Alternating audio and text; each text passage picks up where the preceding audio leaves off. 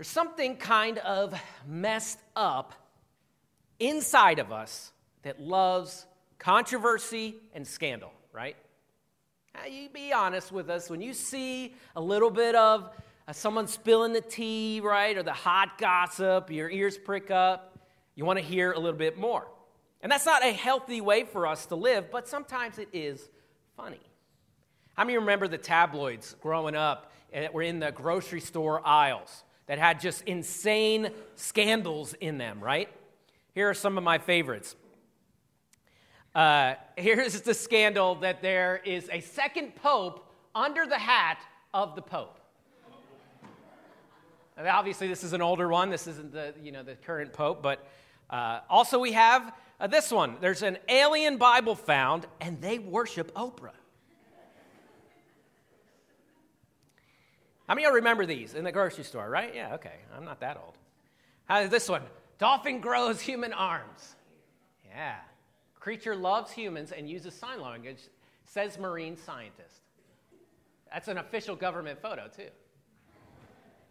These things in us, we love to hear the weird little stories, the scandals, the controversy, the conspiracies. And in a much different way, there is something scandalous about Jesus. He doesn't fit in. He looks at life differently. He does the opposite of what we would think he would do. And the logic doesn't compute.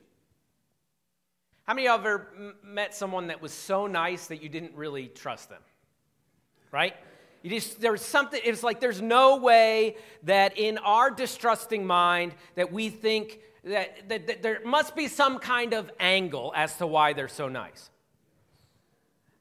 And sometimes when we think about God and we think about who God is, it doesn't make sense. For example, have you ever considered and wondered why God gave so much? Why did God do that? We could have existed on so much less. He could have made the world flat and gray, and we wouldn't have known the difference. But he didn't. He splashed orange into the sunrise. He cast blue in the sky. Did he have to make the birds to sing? Did he have to make the peacock so beautiful with all its purples and teals? Why give flowers fragrance? Why did he have to make the honey so sweet? Why did God give so much and put these extra little touches on creation for us to enjoy? James 1:17 says, every good gift, every perfect gift is from above, coming down from the Father of lights. So if everything that is good, if every good thing comes from God, then he gave so much. But greater than all of these other gifts that God gave us, he gave us the cross. He gave us his Son. The cross was a different kind of gift, not wrapped with gift paper, but splattered with blood and with scars. Not topped with a cherry, but a crown of thorns. Not tied with a bow, but nailed through his hands and his feet. The gift doesn't make sense. What is he getting in return? What is the catch? It's too good to be true, it seems. Why did God give so much? 1 Corinthians 1:18 talks about the struggle with this logic. It says, for the word of cross is folly to those who are perishing. But to us who are being saved, it is the power of God. For it is written, I will destroy the wisdom of the wise, and the discernment of the discerning I will thwart. Where is the one who is wise? Where is the scribe? Where is the debater of this age? Has not God made foolish the wisdom of the world? For since in the wisdom of God, the world did not know God through wisdom, but it pleased God through the folly of what we preach to save those who believe. These verses say that the cross to us humans seems foolish and absurd and silly. What leader in this world leads by dying? For most leaders, death is where their influence stops. It doesn't grow exponentially.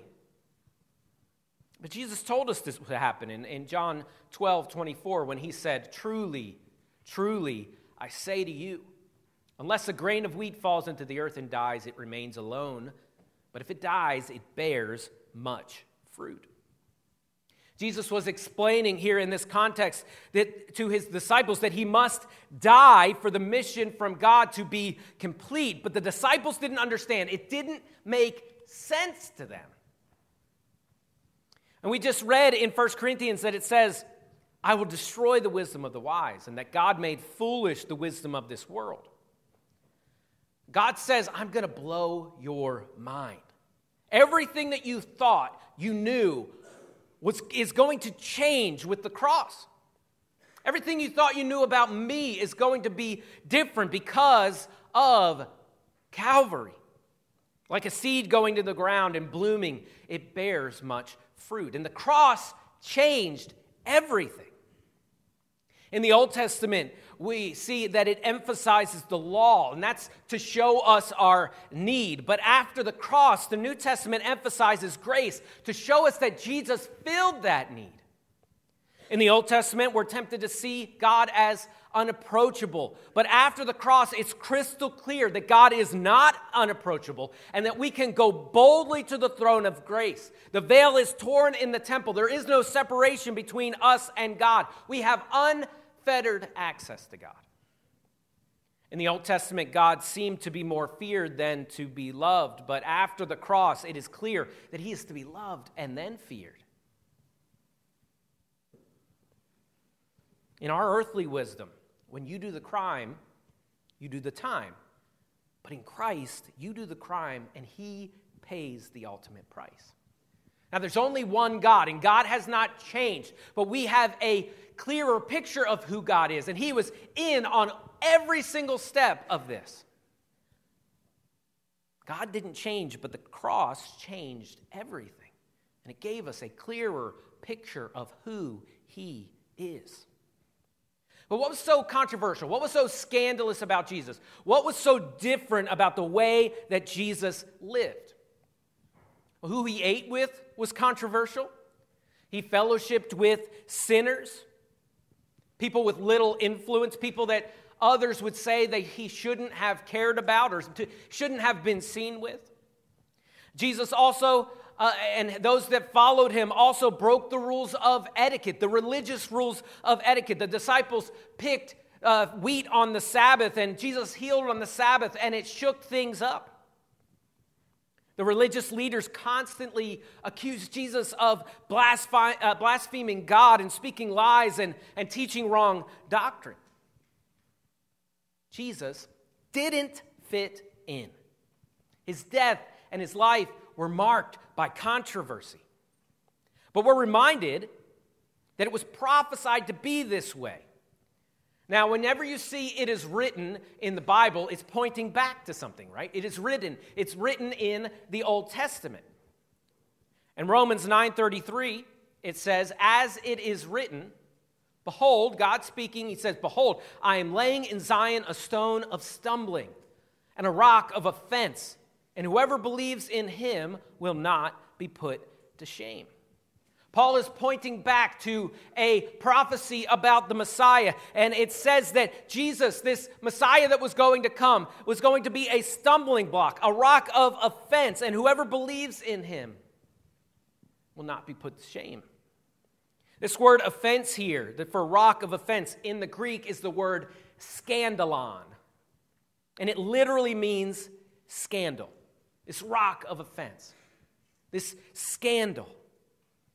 God says, "I'm sending my son to earth, and he will be someone that will trip people up. He will shock people." Amen, right? Pay attention. He will shock people. You won't be able to ignore his message.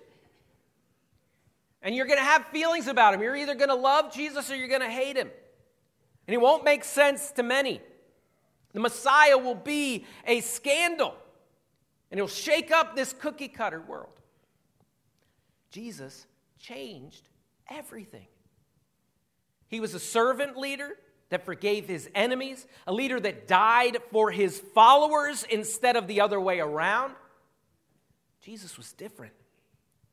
Back in chapter 1, Paul says, later on, we read a little bit already in chapter 1 of 1 Corinthians, but in verse 23, he says, we preach Christ crucified, a stumbling block to the Jews, a folly to the Gentiles. That word stumbling block there is that same word, scandalon, a scandal to the Jews, a folly and foolishness to the Gentiles. Paul says this is the message that we preached because the Jews tripped up on Jesus. They were hoping for a certain type of Messiah, and Jesus didn't fit that mold. The Romans and the Gentiles thought he was foolish, and people still do today. Jesus was different. The preaching of Jesus was scandalous. Right after the miracle of the feeding of the 5,000, they wanted to make Jesus king, right? That's controversial. They're being ruled by the Romans at this time. The people wanted to overthrow the government in order to make Jesus king, but that wasn't Jesus' plan. And the next day, after the feeding of the 5,000, people wanted more bread. They're like, hey, you fed us yesterday. Give us some more. We'll be in John chapter 6 if you want to turn there. We'll be there for a while. You can find that in your notes app, or in your notes in your CBC app, or there in front of you there should be a Bible. John chapter 6, verse 35. Also be up on the screen. He filled their physical needs the day before with feeding them, and now Jesus wants to push them to see their spiritual need. In verse 35, Jesus said to them, I am the bread of life. Whoever comes to me shall not hunger, and whoever believes in me shall never thirst. He says, I'm the only bread and I'm the only water you need. And this confused people because they were thinking literal, right? And later on in verse 52, we see that. I am the bread, I am the water. Okay, Jesus, this is confusing. Verse 52, the Jews then disputed among themselves and said, how can this man give us his flesh to eat? People are confused. Wait. He wants us to eat him? I don't think so. They serve tonight at the community Super Bowl party, human flesh. You're probably going to opt out, right? This is getting weird. What are you talking about, Jesus? You want us to give us your flesh to eat? Back in 38, Jesus says, for I've come down from heaven, not to do my own will, but the will of him who sent me. So first he says this controversial thing. Then he says another thing. He says, I am here from heaven. God has sent me to do his will. And this is shaking them up. They're looking around and saying, who does this guy think he is? Verse 40. It says, for this is the will of my Father, that everyone who looks on the Son and believes in him should have eternal life, and I will raise him up on the last day. Now Jesus is saying, I'm here to do the will of my Father. I'm sent from heaven to do this will, and the reason I came down was so that you could believe on me, and I will give you eternal life. This message is scandalous.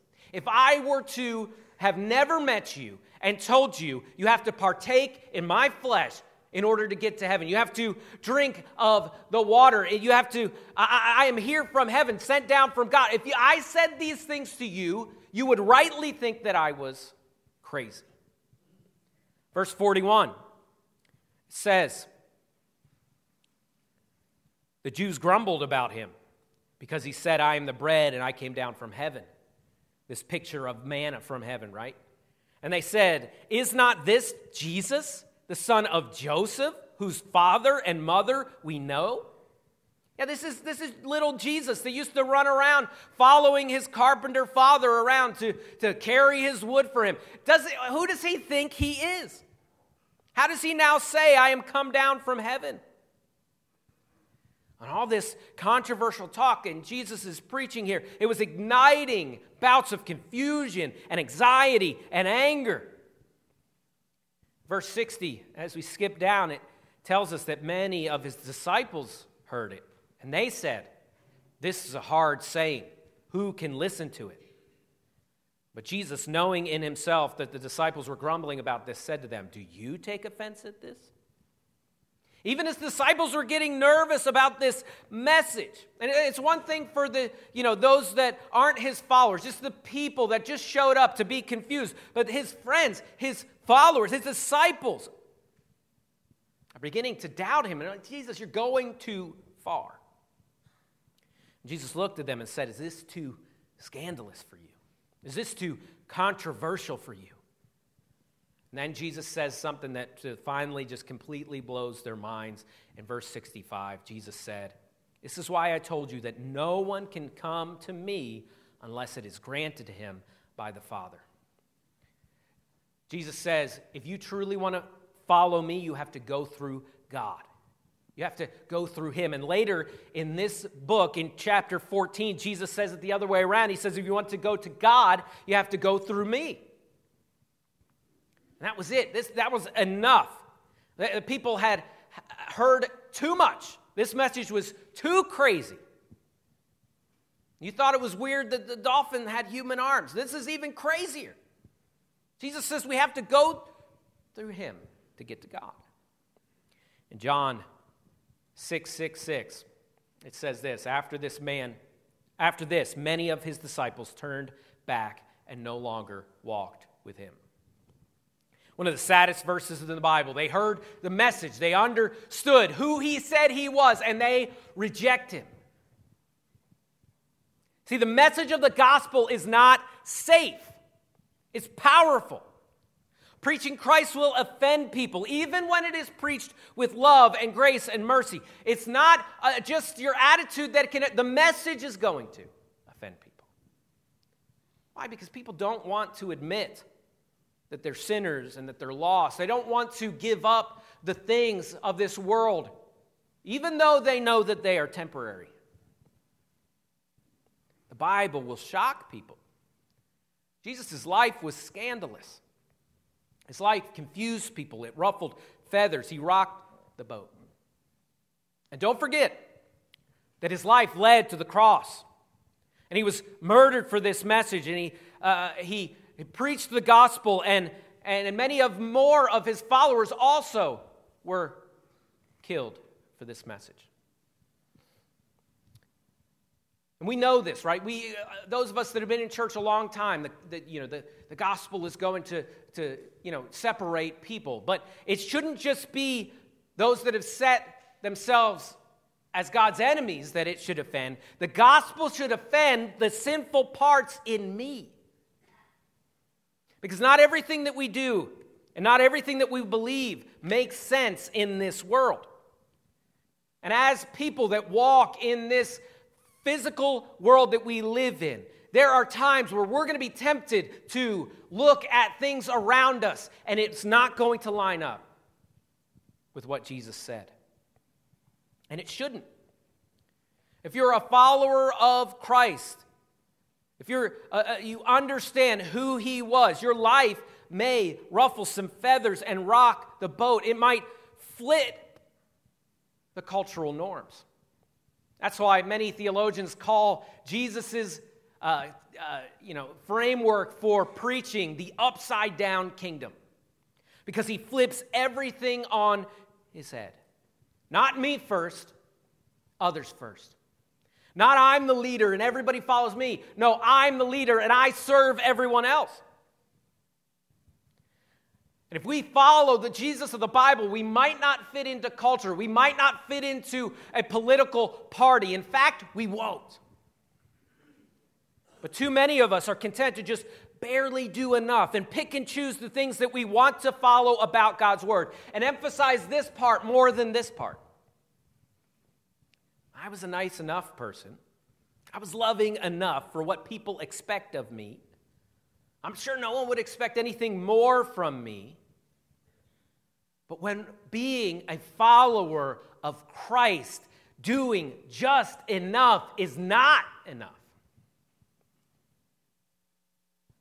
Our actions as Christians that love God should be twice the accepted level. We should stand out because of our actions and our attitudes and the way that we love and the way that we show mercy and how we give of ourselves to others. to only do what is expected of you. It doesn't amount to anything. It makes no impact on this world. Any nice person without Jesus can hold a door open for somebody. But does your faith go the extra mile? We know this phrase, right? This extra mile terminology coming from God's word as Jesus spoke it in Matthew 5:41. He says, if anyone forces you to go 1 mile, go with him 2 miles. And we've heard that phrase, go the extra mile, and we think it's a nice, polite statement that if anyone asks us to carry something for a mile, we should carry it too. But what doesn't jump out to us in our culture today, we don't see this. But if you were to transport yourself back 2,000 years, you would see that this wasn't their Jewish friends that were asking them to help them move. It was their enemies that were asking them to carry their things for a mile. This was the Roman soldiers, the occupying force in Jerusalem that had the right legally to ask any Jew to carry their armor, to carry their things for up to 1 mile. This was the army that conquered them and occupied their land. This wasn't a nice, polite gesture. This was a hard thing to do, to say, wait, I've already inconvenienced myself and I've already disrupted my day to carry my enemy's things for 1 mile, and now I'm going to go another mile. And the independence in us bristles up, and the fact that we don't have to listen to anybody, we don't have to do that, that all bristles up in us. But the grace and the self-control and the selflessness this must have took would have been huge when Jesus told them to go. When someone forces you, you go the extra mile. This wasn't what the politically motivated Jewish people wanted to hear. They wanted revolution. They wanted to yell at their enemies. They wanted to throw insults at them like we do. But the way of Jesus was scandalous. Put your pride and your politics aside and go the extra mile to serve people. This was the message that turned the world upside down, to love your neighbor. And to show that you are different and that this world is not your home and you're a citizen of another country. And you follow a different standard. This is the message that rocked the world. Jesus was radical. He was a revolutionary. He stood trial for what he preached and who he was. And eventually, before the cross, many of his own followers turned their backs on him. But today, many of us, as followers of Jesus, never let our love, our joy, our peace, our mercy, all these fruits of the Spirit that we're supposed to demonstrate, we never let it rock the boat. Never interact with people who really need Christ, only other Christians. Never spread the radical message of the gospel. Never having a big idea to change the world and to get the message of Christ to the world. After Jesus laid down his life and after the resurrection, the disciples finally understood, after they see him raised from the dead, they finally got this scandalous message and they turned the world upside down. They weren't just playing games and they weren't just looking for handouts of bread, of what Jesus can do for me. Rather, they laid down their lives to demonstrate how much they loved him. It's not about starting arguments for people who aren't ready to listen or insulting people. I'm talking about following Jesus into a different way to live. So what would it look like for you to live out scandalous love or scandalous holiness? What would it look like for you to live out extreme forgiveness and hope when it didn't make sense? But let's not forget that Jesus' life led to the cross. And in American culture today, with our churches, we very much want consumer Christianity where I come and I get something rather than I give up something. But that's not what Jesus modeled for us. In Philippians 2:7, it tells us that Jesus emptied himself by taking the form of a servant. This is God. Off his throne in heaven to wrap himself in creation. He emptied himself by taking the form of a servant, being born in the likeness of men. And being found in human form, he humbled himself by becoming obedient to the point of death, even death on a cross. For me to tell you that this type of following of Jesus would be comfortable, this type of scandalous and controversial living is just going to fit in. For me to tell you that it's going to be easy would be wrong. It's going to confound the wise. It's going to look foolish to those in your family that don't understand why you're so fanatical about Jesus. We're not talking about purposefully being weird. We're talking about loving and living out the fruits of the Spirit: joy, peace, gentleness, goodness, long-suffering. It's going to look weird. It's going to cost you something. This type of living is not for the fence sitter. It's not for the weak of heart. You won't fit in. Even in church, you won't fit in. Both sides of the culture are going to paint you as their enemy. It costs you something. And it cost the early church something. They lost their families and their friends, and many eventually lost their lives. This wasn't just an add-on to their life, like joining a mom's group or volunteering to coach a basketball team. This isn't just an add-on. It was the basis of their lives. It was their identity. Their faith was who they were. Jesus is this example. He laid down his life so that we might live. And now we're supposed to take up our cross and follow him. See, the gospel is amazing. And you don't set out to be controversial. That is not the point. The message that we are sinners that are in need of a Savior, it sparks controversy in itself. The message that this world is not our home, that we're living for another life, it won't make sense. In a world that never wants to answer to anyone, in a world that wants to be independent, to say that there is a God in heaven looking down, asking us to do things, that shakes up this world. But a life lived for the gospel is better. It's not always easy, but always better. God has given us a right way to live. That's what the word righteousness means. God has set a standard down, a way for us to live, and we find it in his word. Everything we do should lead back to the cross, that sacrificial life. We should be constantly reminded of that sacrifice, ready to give an answer for the hope that is in us, and then live out a picture, reflect that picture to this world, and let the Holy Spirit draw people to himself. The type of grace that Jesus gives is controversial. It doesn't make sense to this world.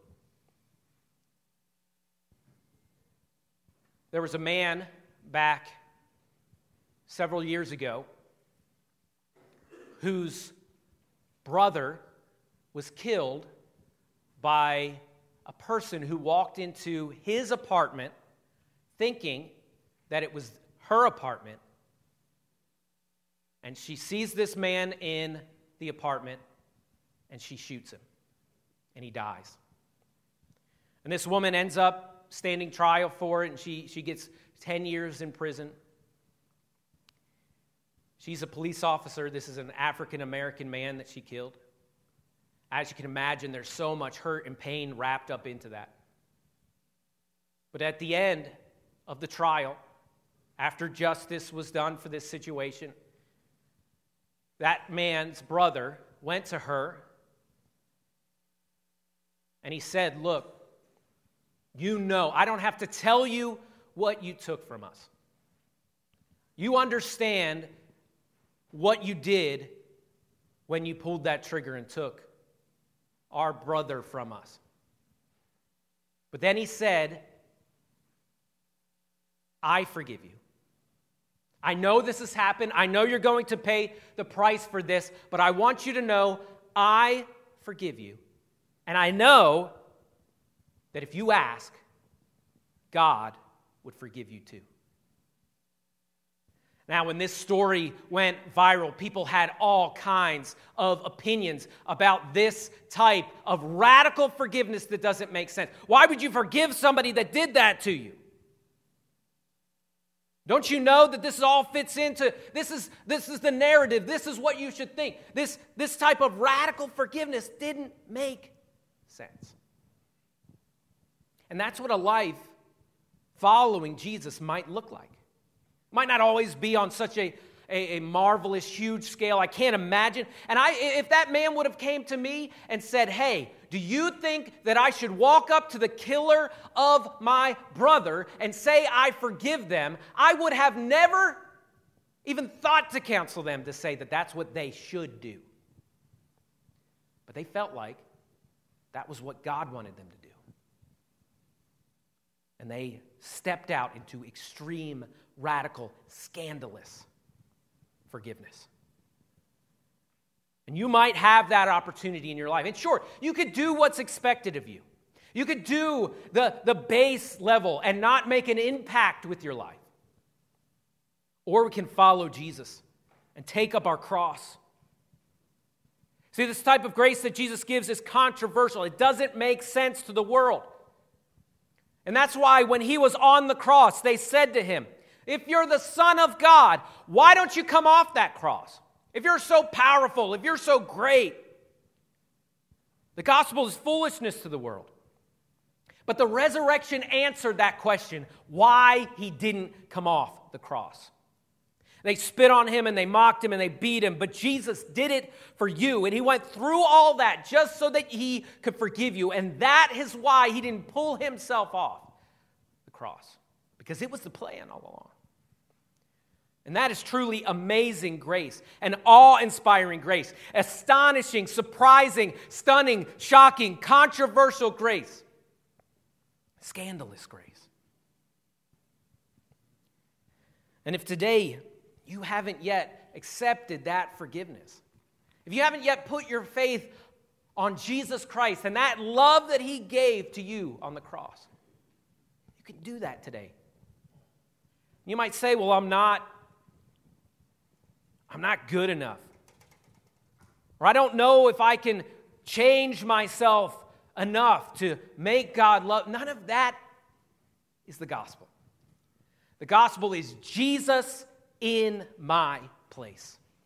All my lies, all my bitterness, all my wicked thoughts and hurtful words, all of it, for some reason, it doesn't make sense. It makes sense as much as a pope living under a pope's hat. It's scandalous.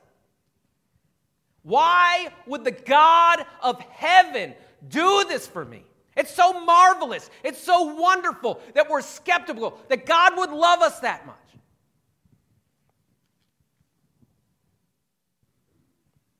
And this is why we say God is love. Because he is the epitome of love. He is the definition of the word. And if you haven't yet put your faith, what are you waiting on? What are you waiting on to put your trust in what he did? There is forgiveness for all your sins right there.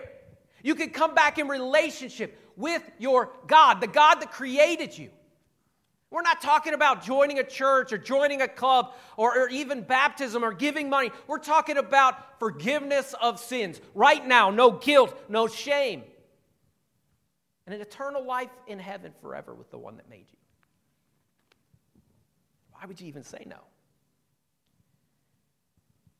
When I was in college, you go through weird things where you try and diet and you give up stuff. And I decided once that I was not going to drink soda anymore. And of course, my fridge was full of soda, right? It's the only time to make that decision.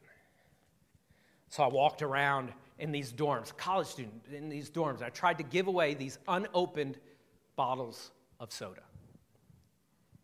And every single one of the people said no. Probably because they didn't trust me, partially. And I had done some pranks and things like that.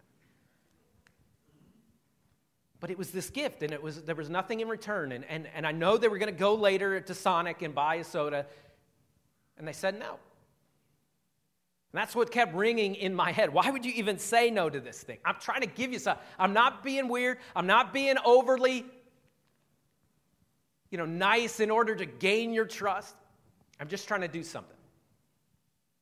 And God has done this huge, most amazing, it doesn't even, nowhere compares to what I'm talking. This is the biggest thing in your life. And that's what's outstretched to you today. The Bible says, "Come to me, all you that are weary and heavy laden, and I will give you rest." With every head bowed and eyes closed as the band comes.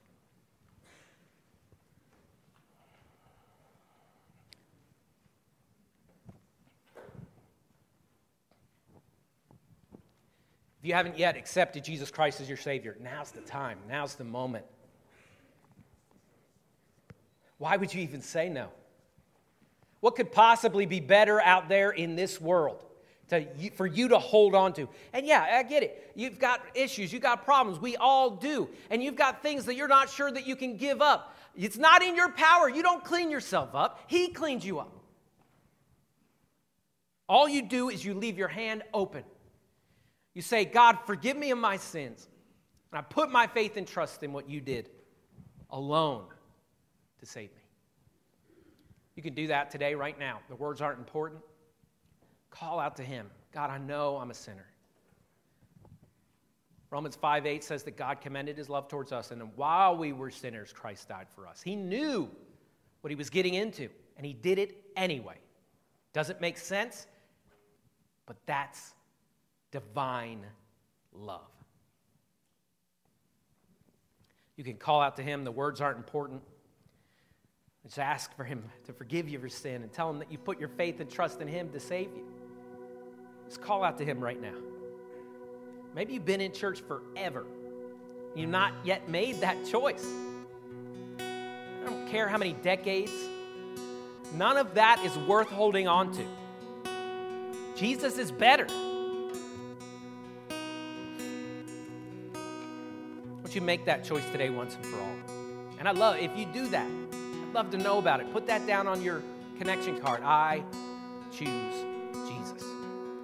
Love to follow up. Maybe you're a believer in the room. Is your faith scandalous? I'm not talking about just making people angry. We're talking about the fruits of the Spirit that you exhibit. Are they different than just the average mean? Is it just what's expected? Or does your love and forgiveness ruffle some feathers? Is it radical? Does your faith lead to a cross to bear? Does it cost you something? This is the type of love and mercy that we're expected to have. Last week we invited you down here to this altar. It's not a magic place, but it is a place of letting go. Symbolically saying, "God, I'm letting go of the things that I'm holding on to. I need you." Maybe it's about something was talked today. Maybe it's something totally different. Someone's sick, or you've got issues, you've got a financial thing. I don't know what it is. But there's something special about coming down and saying, "I don't care what anybody else thinks. God, I love you. God, I want you. God, I need you in this moment."